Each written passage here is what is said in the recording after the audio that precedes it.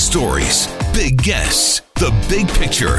Afternoons with Rob Breckenridge. Weekdays 1230 to 3, 770 CHQR.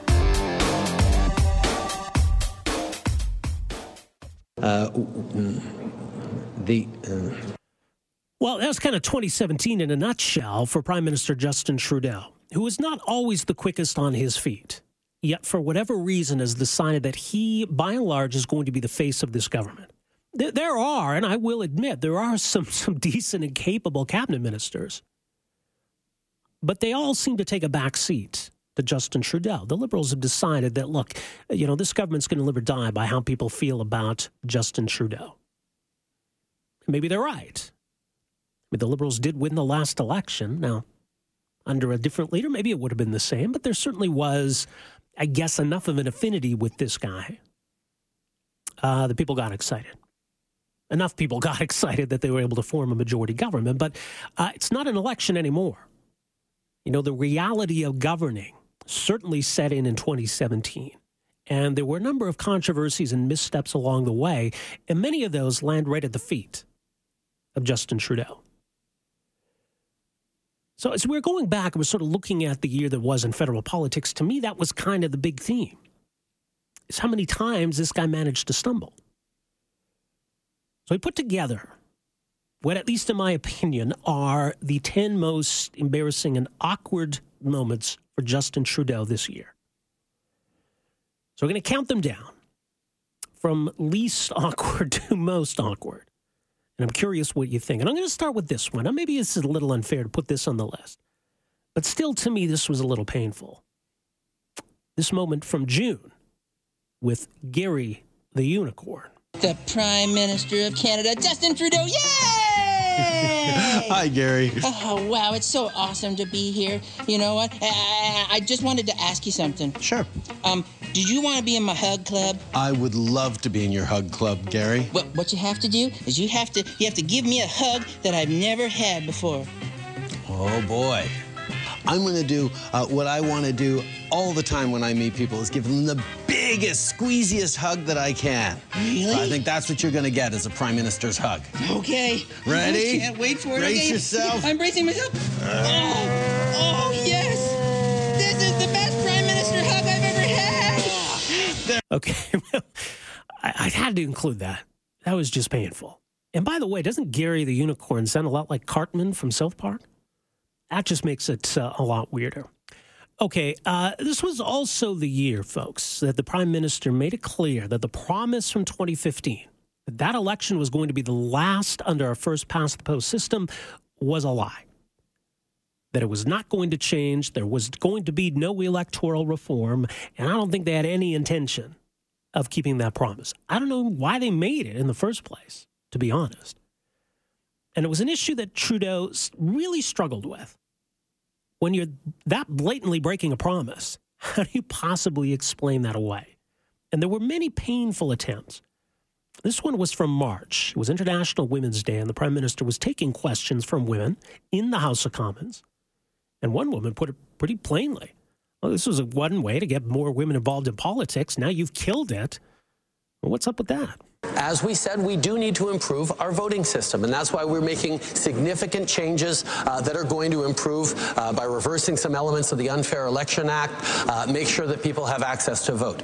We did talk about changing the electoral system, and it was a commitment that I was very much hoping to be able to do.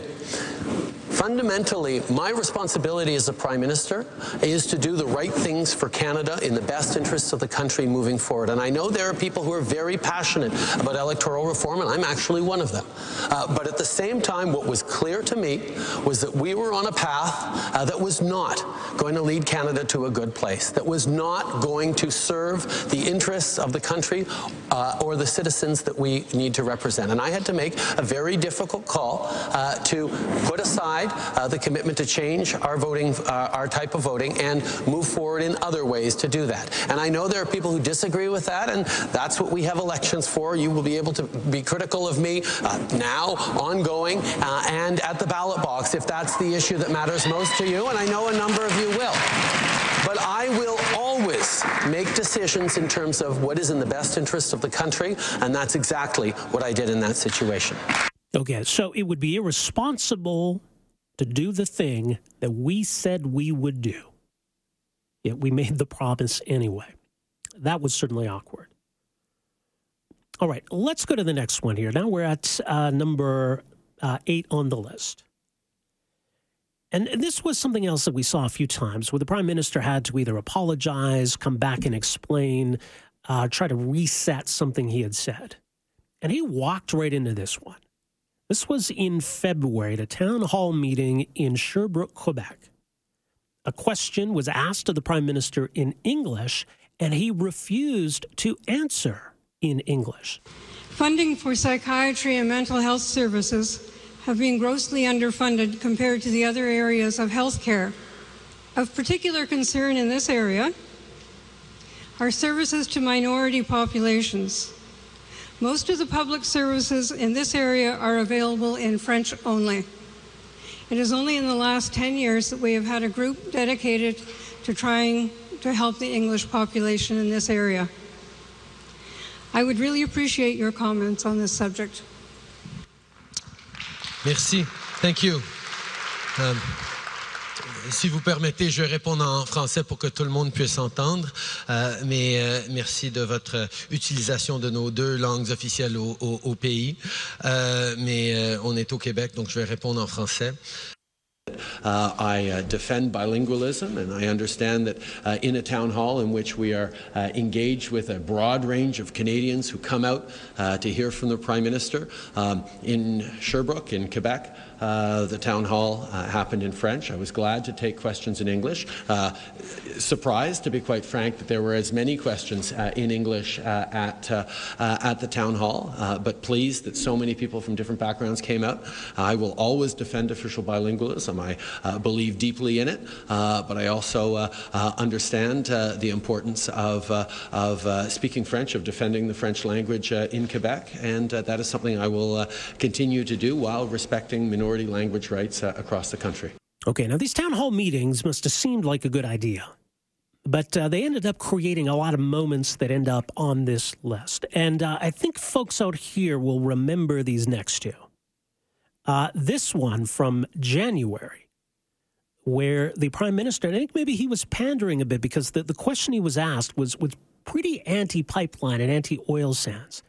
And I guess the Prime Minister wanted that guy to feel good, because here's what he said.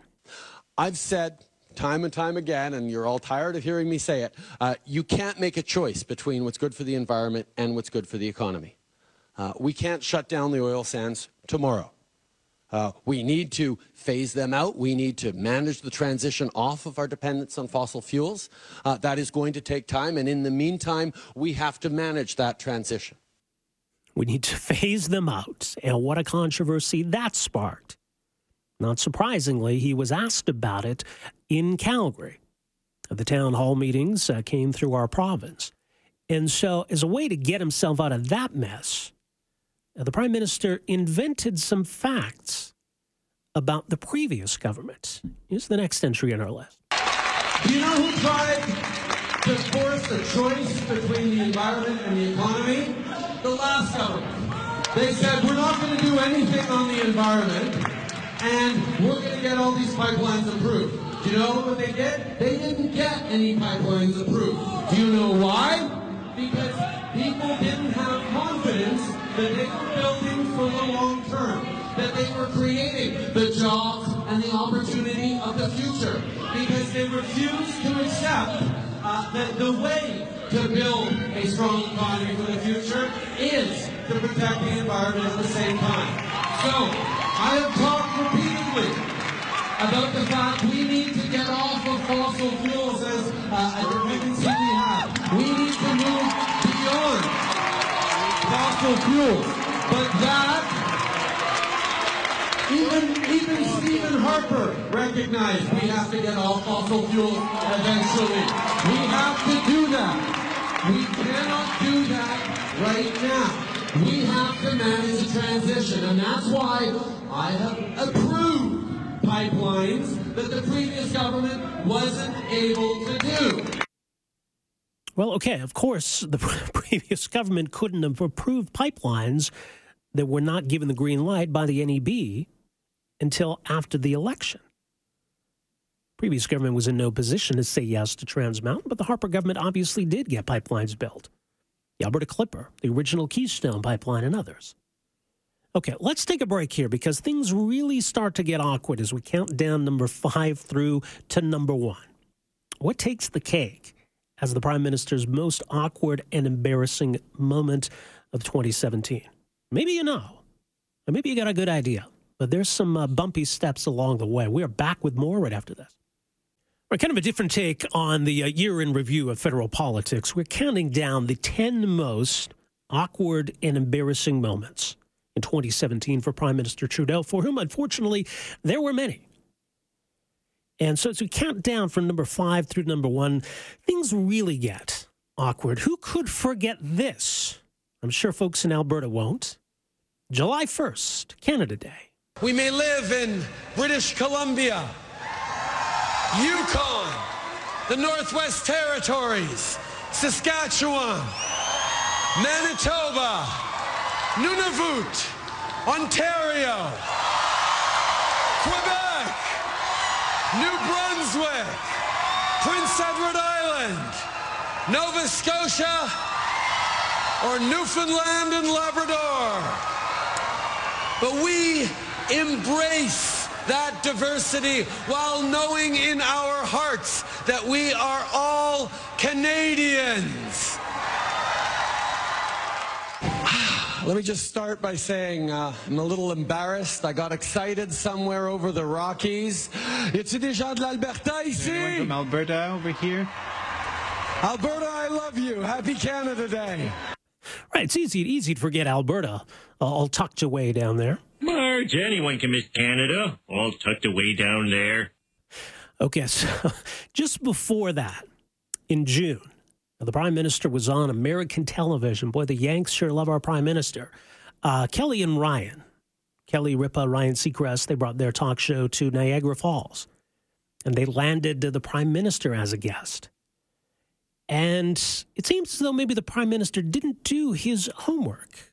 He was asked a question that was ostensibly about his own kids, and yet he somehow found a way to put his foot directly in his mouth. If you had to predict and say one of my 3 kids will be Prime Minister, which one would you put your money on? This is going to get you Not a no way chance. to win that one. I will say, I have one daughter, and there is something very special about imagining a woman Prime Minister. I think it's long overdue. I just don't think we have to wait that long. I think it should be sooner than that. Right, and Kim Campbell would agree. You see, folks, and I'm sure you all know, Canada already had a female Prime Minister. Now, no one's saying that one is sufficient. But you need not imagine the idea of one since, yes, we did have one. All right, moving on. This was from May, and this became, I think, a troubling trend through the year, where question period becomes a farce. I get that there's an old joke about how, there's a reason they don't call it answer period. I think the Liberals have taken that to new heights, or new lows, shall we say. And maybe nowhere was that more evident than on this day in May. Now, I don't have the time here, folks, to share with you all 20 or so questions and answers. But there's a pretty obvious theme here. A very simple and direct question being asked repeatedly of the Prime Minister. And, well, you can judge for yourself whether he provides an answer. Has the Prime Minister met with the Ethics Commissioner? And if so, how many times? Very, very simple. Honourable Prime Minister, Mr. Speaker, I am pleased to work with the Ethics Commissioner and Conflict of Interest Commissioner to answer any questions she may have. That's what Canadians expect of the Prime Minister, and that's exactly what I'm doing. How many times has the Prime Minister communicated with the Ethics Commissioner? Answer the question. I will give the same answer. I'm happy to work with the Ethics Commissioner on any questions she may have. And one of the things that I like about Prime Minister's question period is I get to take questions from any MP across the way who has their questions, not just the party leaders. How many times has he communicated with the Ethics Commissioner? happy to work with the Ethics Commissioner to answer any questions that she might have. So will the Prime Minister stop hiding the truth and show Canadians what he's actually made of, and tell Canadians how many times he has met with the Ethics Commissioner? I'm happy to work with the Ethics Commissioner to answer any questions that she may have. Okay, well, the Ethics Commissioner may yet come up again in this countdown, but that went on and on, folks. There were 20 or so questions from Conservatives, New Democrats, and a very simple question. How many times have you met with the Ethics Commissioner? And every single time the same answer, which is not an answer. I'm happy to work with the Ethics Commissioner. All right, moving on as we get closer here to the top or the bottom of the list, depending on your perspective. This from April. And this was on a very serious matter, too. Right? And a question was asked about North Korea. And obviously, the North Korea situation, big international story in 2017. And Canada certainly has a role to play. You would think the Prime Minister would have something prepared, some kind of an answer to talk about how we view the threat of North Korea and what we believe needs to be done about it. Instead, we got this rambling, maybe is a kind way of putting it, this answer from the Prime Minister, this from April. We need to ensure that we are working together with our allies to find a path forward there, because a nuclear power like North Korea that has shown a level of irresponsibility and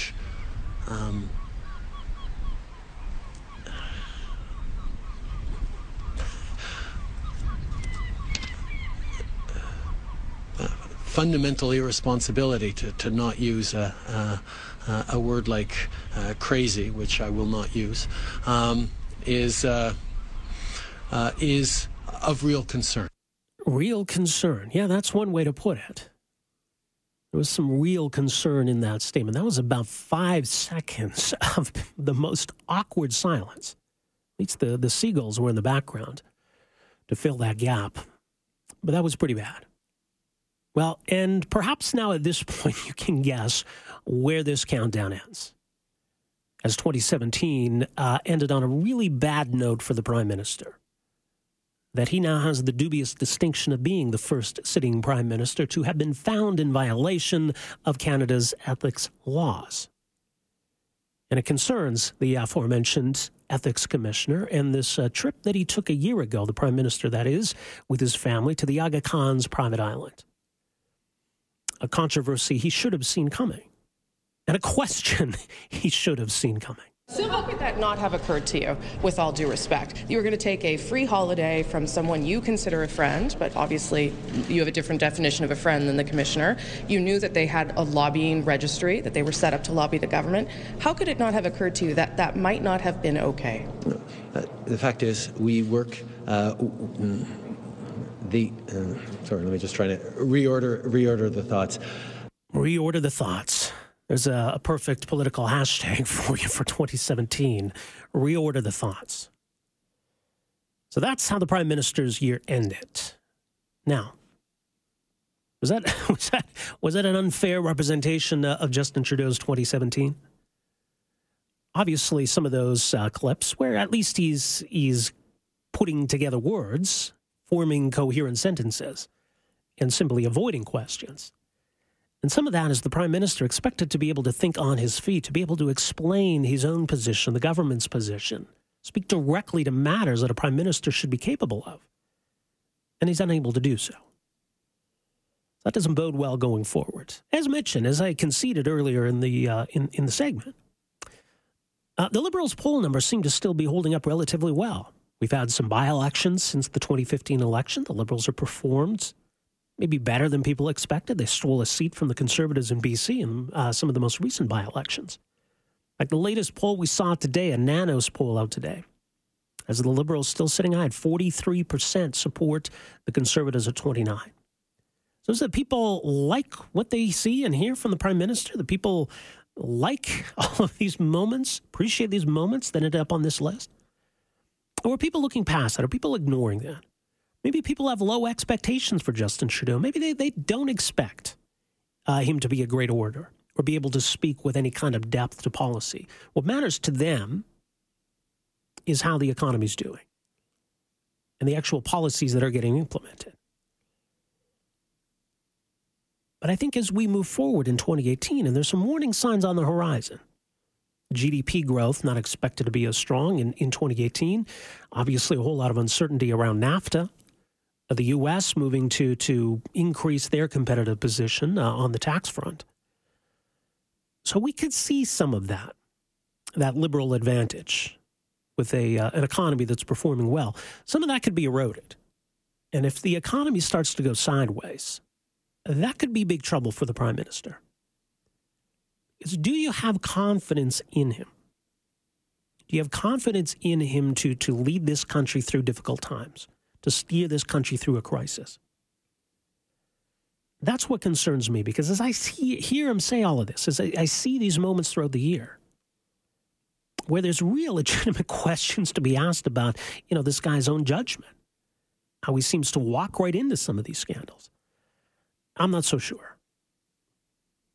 And we'll continue to hope for the best, folks, and I'll try to give credit where credit is due. Whether it's this prime minister, whether it's the premier, whether it's that guy in charge in the White House south of the border, I think that's only fair.